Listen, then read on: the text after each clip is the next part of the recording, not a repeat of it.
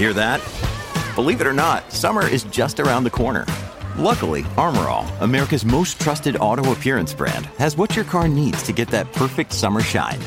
Plus, now through May 31st, we'll give you $5 for every $20 you spend on Armor All products. That means car wash pods, protectant, tire shine, you name it. Find out how to get your $5 rebate at armorall.com. Armor All, less work, more clean. Terms apply. Hello and welcome to the Bike Radar podcast, brought to you from the team behind Cycling Plus, MBUK and BikeRadar.com.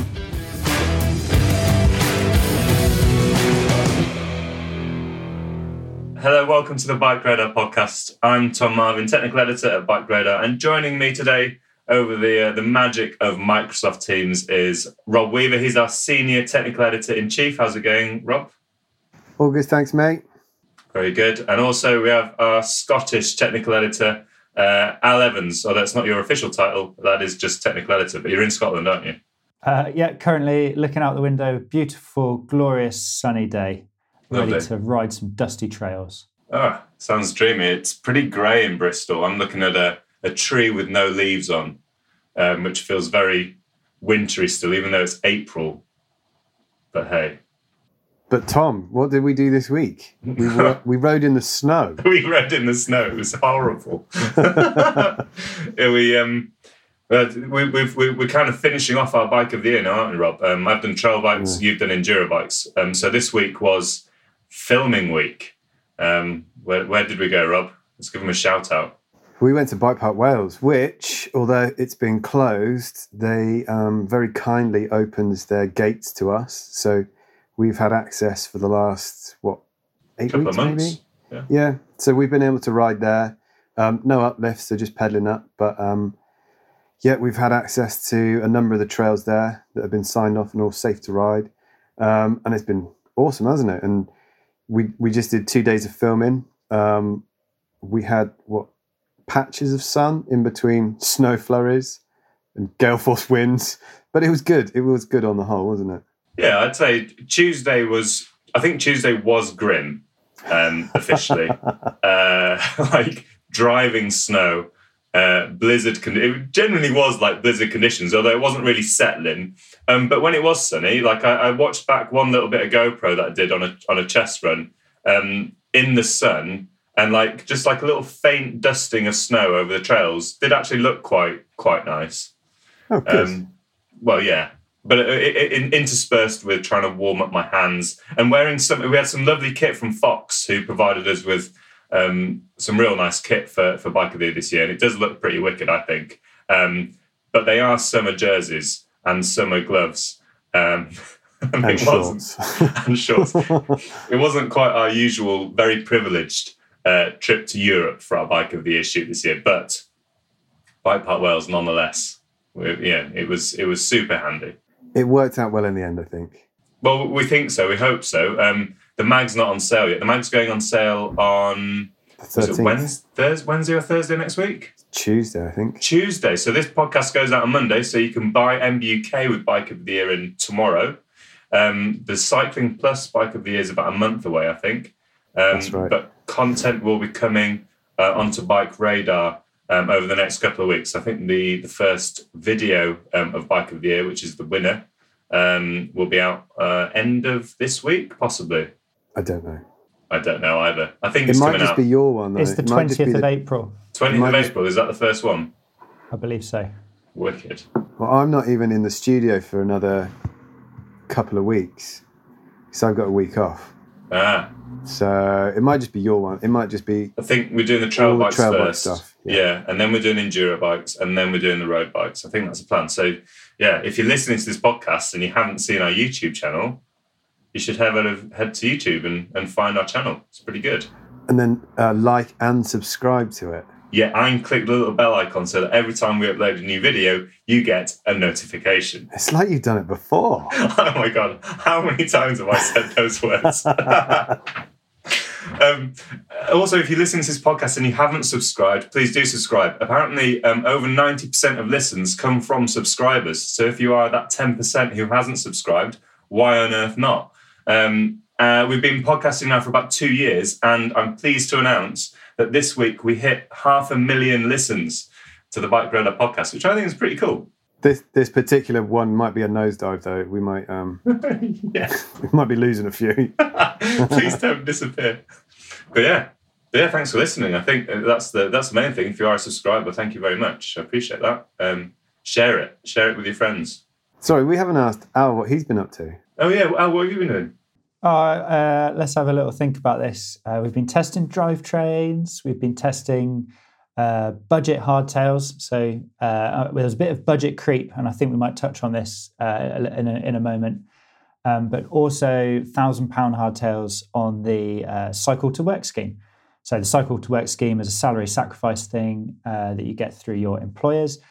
Basically, it reduces your taxable income whilst you essentially hire a bike for a certain period of time, and then you can buy it for an incredibly reduced fee at the end.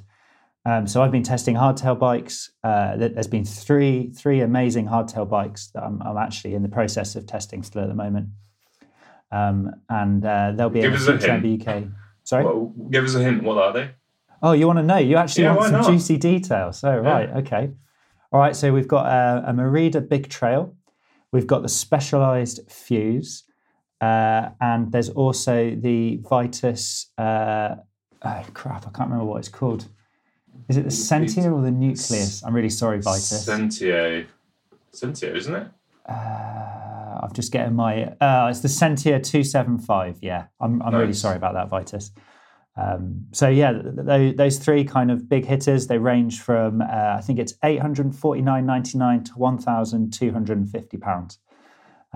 And they're all actually looking like really good bikes. I've ridden that Vitus. I was really impressed with the Vitus when I've ridden a number of their cheaper, more budget sort of orientated bikes, and they've always been incredible, really.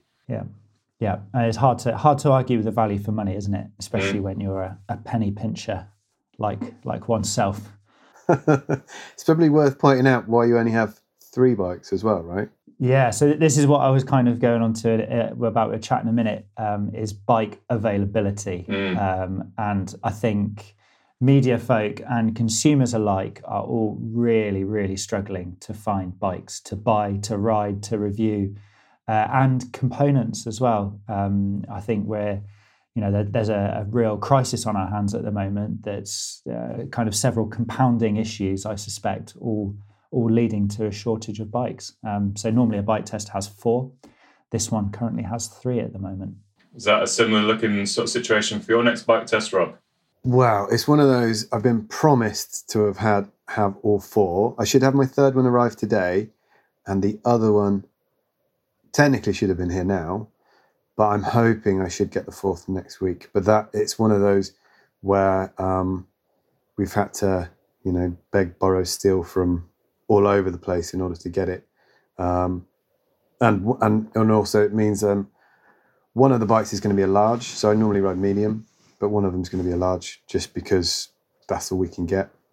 I think I would say right now probably the only safe category to cover is high-end downhill bikes.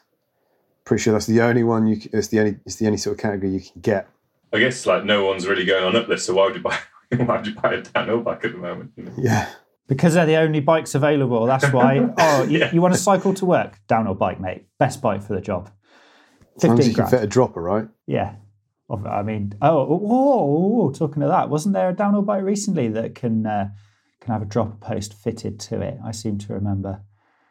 Oh no, hang on. This was the GT's April Fool's Fury LOL bike that they did, which was an e-bike downhill bike with, I know, Tom's looking really excited here, by the way, for viewers that can't see down their headphones.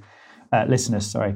So basically, I think GT did an April Fool's on it was a downhill bike with dual crown boxes or whatever, an e-bike motor, but it had like a steep tube angle, a dropper post, loads of downhill bike stuff to it. And I looked at it and I was like, this can't be an April Fool's. It looks too good to be true.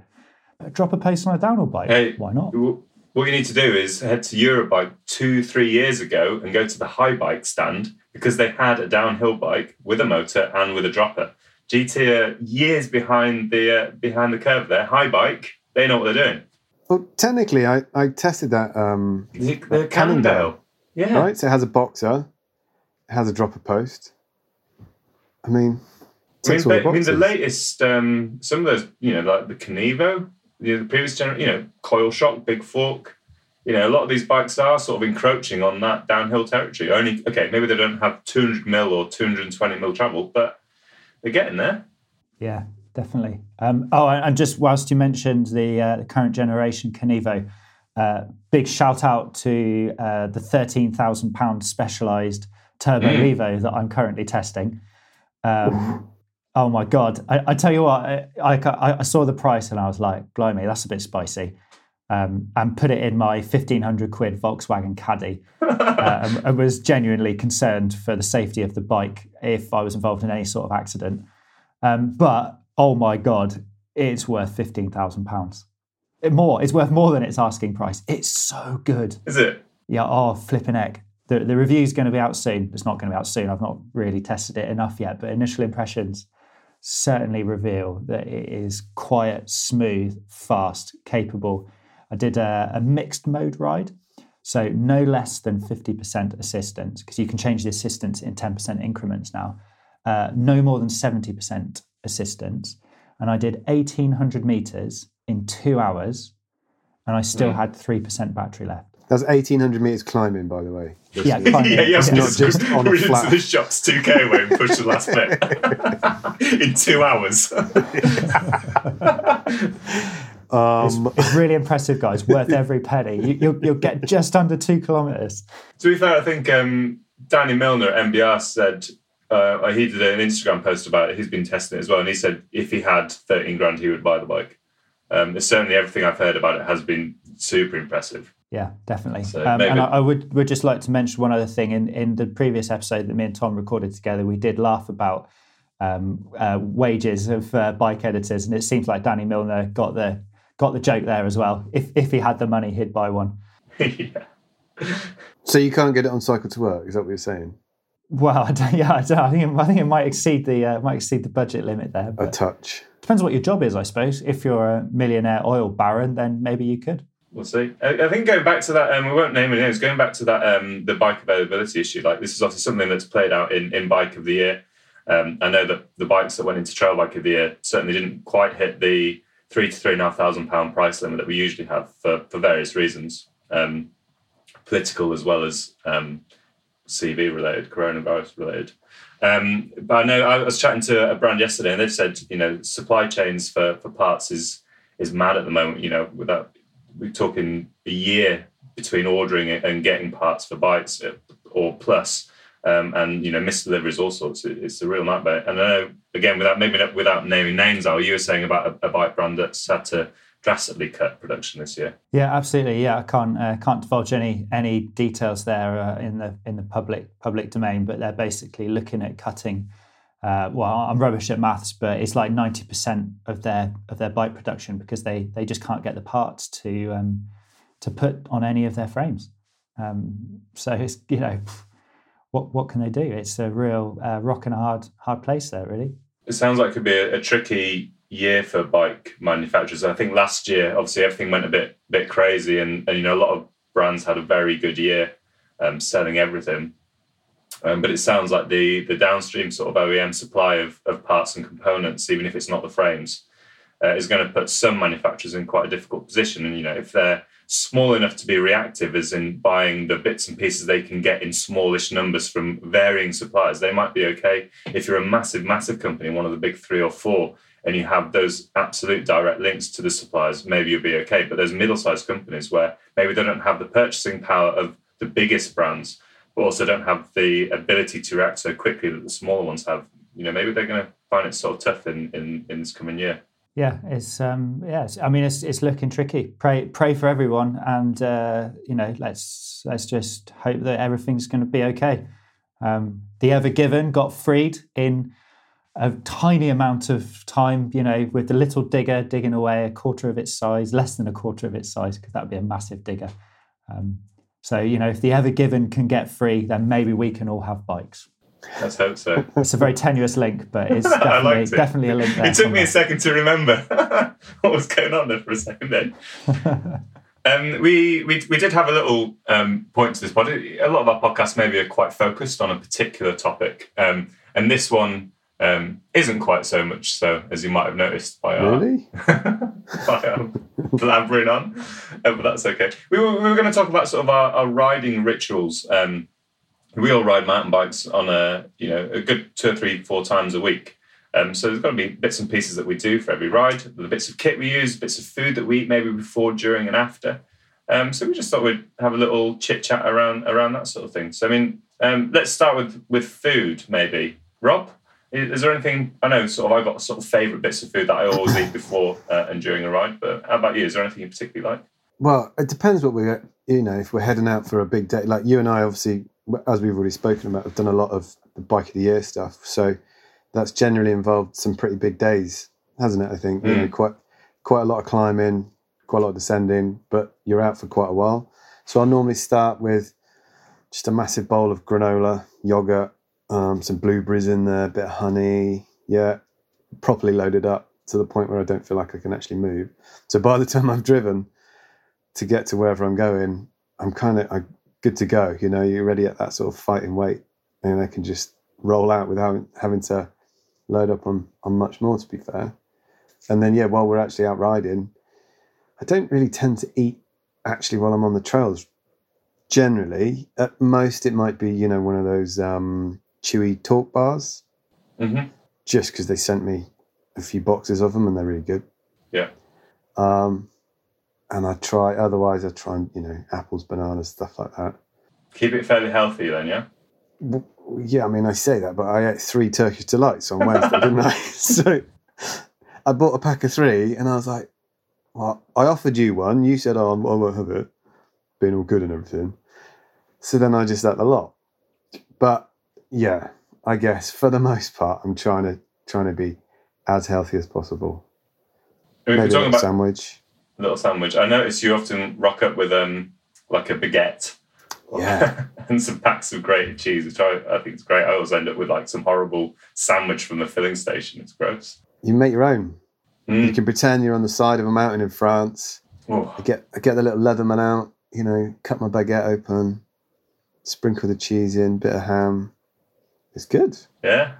Yeah. Not all of us are as rugged as Rob and as manly, and like Tom, I have to rely on the someone else to do the hard work and the thinking in the sandwich situation, and do quite frequently end up buying one. I have to say, my everlasting memory. We used to work together in the office, Al, and I always just seem to remember being astounded by your salads you used to bring into the office every day. I always thought you were like this sort of pinnacle of health. Well, it was like a shoebox-sized Tupperware. Yeah, tub, full right? of like beetroot, which I'd never eaten in my life before, and leaves, and you just like carrots that you didn't even like peel or anything. You just went straight in. And I was always like, wow, who is this man? Oh, yeah. I mean, I'm sure I've said it before, but carrots have got to be the ultimate trail snack. They're better than bananas because you can eat half of them and put it away without any like fear of repercussions of the inside of your bag being a banana-y smeared mess. And they're quite tasty. They're all right. They don't really have much to them, though. I mean, they're quite kind chewy. Of like, yeah, it's a lot of chomping. Oh, well, I think you just need to wet your whistle with a little drinky just to help the carrot go down, and you can think of it as like a carrot and stick as well. You've literally got a carrot. You dangle it in front of you. What more? I mean, that's mountain biking. Maybe that's what appeals to you, Al. This wouldn't make me get up a hill any faster having a carrot there at the top. Or are you scared that all the wild rabbits they've got wind of it and are forming some kind of carrot retrieval band behind you and are about to attack? Right around the next corner, and then they're just piling out the warrens, just coming to get you. I mean, I do wear those glasses that you sometimes see road cyclists with little mirrors on the corner just to watch out for rabbits heading up the trail. I think that could be the next big thing. Maybe we'll get Jack Luke on the glasses with little mirrors. I think he'd like that sort of thing. Those SPD sandals with mirrors on the SPDs, probably. Speaking of wetting whistles, I think I'm not the only person in the world. I actually really like a Cliff Bar when I'm out riding, but they have a common sort of criticism, I guess, is that they are quite dry, can be quite dry. But if you've ever discovered the nut butter filled ones, those are without doubt my snack of choice out on a trail. They've got peanut butter or chocolate hazelnut butter in the middle of quite a nice oaty bar. Blimey. Yeah, big fan. But you do need to drink with them. You do need to have 20 litres of water in your bag. The other thing I've recently found through my other half is jerky. I've got a packet here that I'm showing my colleagues. Oh, wow. Little sachets of jerky, beef jerky. They've got loads of protein in them. And if you go to Home Bargains, which is a shop in the UK for our international listeners, which basically sells everything, I think, for not very much. Those bags of jerky are about 99p a pack. So you can stock up. And they're like a real good sort of little protein hit, mid-ride. Well, you boys have been on a shoot with Steve Bear, Yes, the legend that is Steve Bear. That guy pretty much exclusively lives on beef jerky. I don't think I've seen him eat anything else. Yeah. I'm gonna give him a heads up about Home Bargains, because I reckon he could probably double his disposable income every month if he just bought the cheapest stuff. He'd be well into that. Yeah. So that's, I guess, yeah. What else were we gonna sort of do? What a little about bit drinks though? Oh, drinks. Does anyone go for like that electrolyte stuff or the recovery? All those recovery things. It's H2O. H2O all the way. H2O or tea. There is no other liquid known to man that is more beneficial to humankind, except for water and tea. And tea is basically flavoured water. So, just tea, buckets of tea. I would usually go with water. I'm pretty bad at drinking while I'm riding. I guess I like a lot of our rides, Rob, certainly lap-based. We don't have like the elevation that Al has up in Peebles. So most of the laps you would do are probably only 20 minutes at a time or half an hour, maybe at Bike Park a little bit longer, but never really long enough for me to warrant carrying a drink with me, I think. If I do carry drinks, it usually is water, just because otherwise it gets left in my water bottles. Because I get home from a ride, don't bother cleaning and tidying anything up. And then 3 weeks later, I'll come to the same bottle and it's half full, happy days, crack on. Just as a public health warning to anyone listening to this, do wash your water bottles and clean them out after every ride. Don't rely on Tom's 3-week method. Where you could get cholera. Yes. But that's why I don't bother with all these, fancy drinks. I do like taking a little flask of tea with me on like a cold, when I was testing over at Forest of Dean for Bike of the Year again, so that sort of 20, 30 minute lap, having a thermos of tea at the bottom when I swap bikes was great, actually. Good sugary tea. Oh, sugar. Yeah, I'll do the same with coffee. Love a coffee. I do. So I have a dedicated water bottle that I put an electrolyte drink in. Okay. Because it does make a difference after a while. Like you said, you need to clean it. So I always remember I need to clean that specific bottle out properly. Mm-hmm. But it does. I swear it does sort of taint it. It's really hard to kind of get that. So you've got one bottle that is just constantly tainted. Yes, and so I just use that, and it's easy because I use the Talk drink, which is really nice, and it's just the electrolyte stuff. So you just guzzle that stuff. It's easy to make, quick. And it's in a Talk bottle, so I know exactly which bottle it is that I need to make sure I give a proper scrub. Obviously, like you said, Aaron, you should be doing it to all your bottles. But like Tom, when you do get in, there's only so much cleaning you can do, right? I have to admit, we talked to a nutritionist, I think, on the pod back in January. I was a chef. And I think sort of nutrition and mid-ride sort of eating and drinking is something that I am particularly terrible at doing properly anyway. I went for like a longish gravel ride a few weeks ago and didn't really consume very much. I think I had like maybe a bottle and a half of water over the space of like 6-7 hours and ate a few bits and pieces. And I was certainly sort of feeling it towards the end of the ride. And I did another similar length ride, a slightly longer ride, I guess, a couple of weeks ago, and decided I was going to really focus on making sure I actually drank and actually ate properly throughout. I felt incredible. I got to the end of the ride, like I think I was out for like 8.5, 9 hours, and I felt fine at the end. It was bonkers, like just how much of a difference actually eating and drinking properly is. Maybe everyone else in the world realizes this, but it's taken me 20 years of mountain biking to realize. I don't know. I find it's the recovery. I find if I eat and drink more, I recover quicker. I don't feel so, I guess, exhausted the next day. Have you got any particular recovery? Like, what do you look forward to in a meal when you get back from a big ride? What's your go-to? I don't really have a go-to. No. Pretty much, yeah. We eat pretty well at home. Quite varied, relatively healthy. So I'm kind of easy with all that stuff. How about you, Al? Well, I think that I'm probably at least a little bit wrong here, but I think in our muscles, in our bodies, there's like an hour and a half of glycogen, of like energy in our muscles.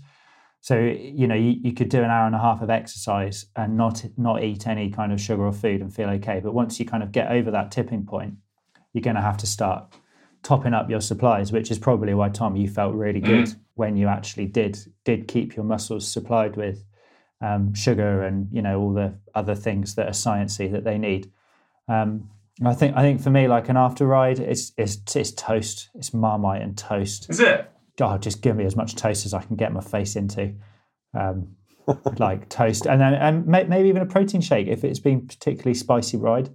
Whey isolate, which is it's like a completely natural byproduct or produced from milk, cow's milk, I think. I'm sure that there'll be people screaming at me here saying the wrong things, but that's what I believe it is when I read the box a couple of weeks ago. So yeah, toast and tea as well. Tea. Tea. Tea, a nice cuppa. Don't you just want to have a nice cuppa? Have you got a particular type of tea that you like, a Darjeeling or an Earl Grey? Or it's Yorkshire. Yorkshire tea, every full time. Stop. Yorkshire, full stop. Let's Nice. not even go down that rabbit hole because they'll be coming for their carrots. Yeah, exactly. I think I'm a bit more. I don't if I do a long ride on a bike, I usually spend the whole ride because I'm so hungry all the time, imagining what I really want to eat when I get back. And I think because I sort of try and keep myself fairly healthy through the week and all that sort of stuff. I use long rides as an excuse to have a takeaway. So it's usually I love a pizza. I think a pizza is a great recovery food. You get your fat from the cheese, you get a bit of protein from the meat, you get your carbs from the pizza base.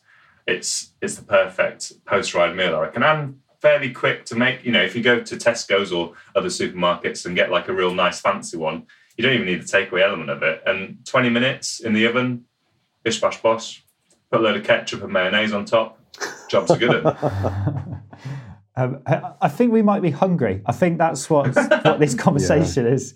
Should we maybe move on to less food and more, maybe some more helpful advice if someone maybe somewhere is still actually listening? Hello? Go on then. What do you want to? What should we cover off quickly? Well, let's have one item of clothing that you will ride with without fail. Okay, I got hold of a Fox jacket recently. And okay, like maybe moving into spring, summer, it's not going to be quite so useful. I think it's called the Defend Fire Alpha jacket, I think it's called. And it uses Polartec. It's Polartec material, which has like, it's a weather-resistant outer shell. So kind of like, not in a bad, I don't mean it's in a bad way, but like that scratchy sort of surface, which isn't full waterproof shell, but is kind of like soft shell, but isn't quite soft shell, a bit more flexible, but thinner. Then on the inside, it's got this beautiful furry insulation. And it's got some big pockets on the side. And that jacket has absolutely blown me away over the past couple of months. And yeah, that is now straight to the top of my favourite bits of clothing list. It's brilliant. Is it quite expensive? It's 220 quid. So it does cost a lot, but I reckon it feels really good quality. I think it'll last a long time. And I have worn that as a jacket way more than I've worn any other sort of the jackets that I use. I tend not to wear jackets very often. But that's been an absolute game changer over the past few months in this sort of chilly, intermediate conditions, Wow, what an accolade. What honestly, about you, Rob? it's brilliant. I guess the one thing that I consistently wear at the minute, especially, has been a back protector. Okay. I've been wearing I think it's called like the Evo pressure suit from 661, and you can remove the pads you don't need. So I pretty much just have the back protector in and elbow pads if I'm riding somewhere fast and rough.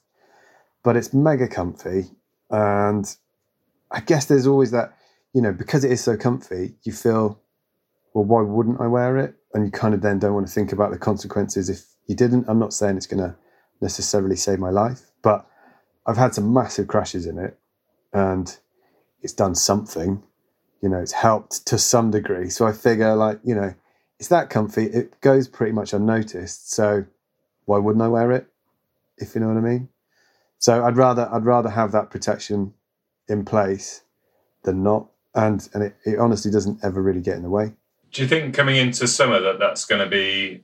Do you have to wear it with a base layer underneath? Like I found with some protections that the base layer makes life more comfortable. At that point, you've got 3 layers. Do you think you're going to get a bit hot? Or? Well, so this is when my quest for the ultimate back protector will again begin, because I've been kind of working my way.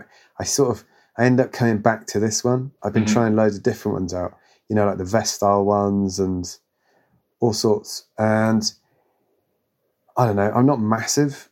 So some of them are some of the actual, the back protectors themselves are so big. The arm is so big. Oh God, can you hear my neighbour? He's just started up his Mustang. Oh no, is that it? Jesus. Can you hear it? Yeah, we definitely. He's like, it's always that. a bit noisy when you first start up. It's noisy every time. Yeah, I'm sure he'll drive off in a minute. All right. Well, I'll tell you what. I'll take over then. Whilst your neighbour's incredible car choice has disappeared. Questionable. For me, actually, it's one that I've seen all 3 of us wearing, and I think that definitely speaks volumes. Whoa, the car's crazy. Sorry to anyone that can't actually hear that, but it was loud. It's the nuke-proof Black Line trail pants, and everyone's nodding there for people who don't have X-ray vision down the earphones again. And they're basically a soft shell, highly flexible, lightweight pair of riding trousers that are great for kind of all mountain enduro style riding. Not too hot, not too cold, not waterproof, but splash resistant. And when it's a bit chillier, or there's maybe a few puddles on the trails and it's not perfectly dry, they are absolutely awesome. I've just looked on the Nukeproof website and it doesn't actually have their price on there. So I thought I was going to be helpful, but I'm not. So I think anyway. they're 85 quid. I gave them 5 stars when I reviewed them. There you go. I would genuinely be happy to buy another pair of them. Like, I think they're brilliant trousers. The new Fox ones as well. Again, I'm terrible with the name, but they're sort of lighter weight, sort of trail trouser or pant. That seems. I wasn't a massive fan of the original ones, which were real tight around the ankle. I found them real struggle to get on and off. But the latest ones, they've got it's a much more elasticated around the ankle, so they're easy to get on and off. And they've got a slightly better popper and tightener sort of situation around the hips. So again, I've been sort of fairly impressed with them, and not too warm, nice and stretchy, fit over knee pads nicely. But those nuke-proof ones are the gold standard in trail riding trousers. So there you go, folks. If you can find a set to buy, all 3 of us would recommend 100%. Yeah. Tom, is there anything you carry on your bike or your person? Because bearing in mind, we swap bikes quite a lot, don't we? Because when we did, I say plan, I'm doing inverted commas now. When we planned this podcast, I did think, oh yeah, hold on. There's not, obviously we have our long-term bikes, which maybe has some more kit strapped to it. But generally where we're swapping bikes so much, there's not a lot of point, or it'll take forever to keep swapping bits and bobs across. So I guess if I'm doing a big ride on a test bike, I generally carry the stuff with me. What about you, Tom? Do you have specific stuff that you try to switch onto a bike? Yeah, I mean, I've got a bum bag that I sort of take with me most of the time, which sort of has a couple of bits of kit in there, which basically come with me on every ride. Well, from a sort of, I like to track my rides these days. So while on a long ride, I might use I've got a Garmin 830 Plus, but I have a Garmin Instinct watch, that I use sort of every day for tracking all my rides. I think that's really useful. And I started sort of getting quite a lot out of tracking rides and working out where I've been and that sort of thing, and for fitness. But in my bum bag, basically the one thing I need is a 1UP EDC pump with tool in there. It's the 100cc version, which is a slightly bigger pump, so it just makes it really easy to get sort of 29 by 2.6 tyres up fairly quickly when you have a puncture.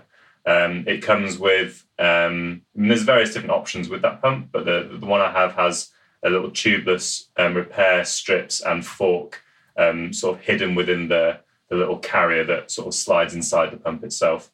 I've had quite a few tubeless punctures in the past few weeks, and that's been fairly useful. And then it comes with like a little natty multi-tool, which seems to do pretty much everything. And it's got chain tool on there, it's got link pliers, it's got all the Allen key sizes and a T25. And it all just fits in what basically looks like a regular mini pump.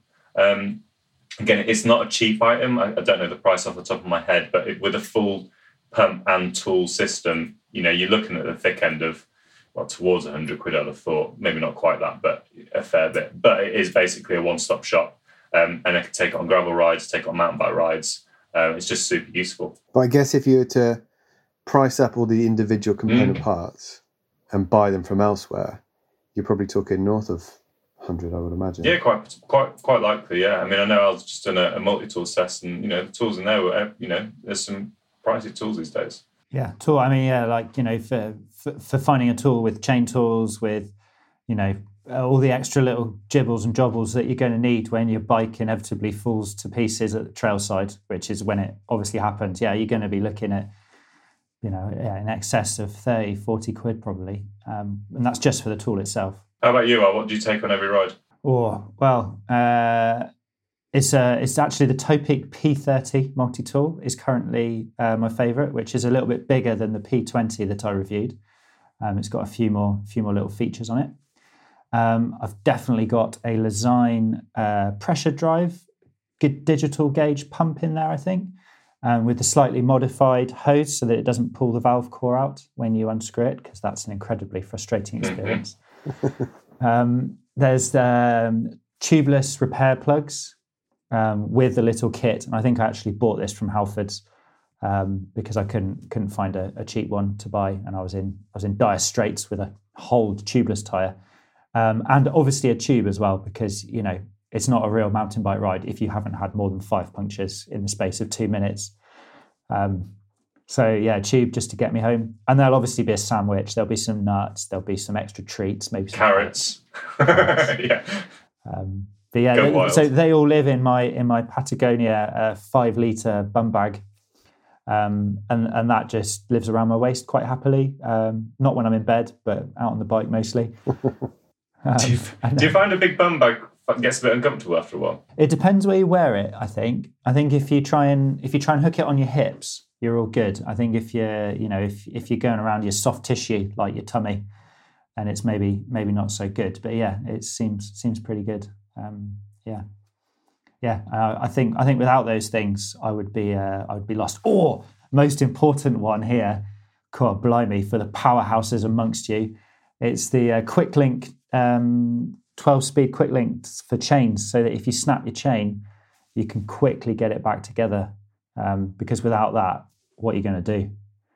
Well, probably just use a chain tool, but yeah, there you go. Link. I'll make sure they're in a Ziploc plastic bag as well, so they don't get rusty or you don't lose them. Good shout. Like a little bag.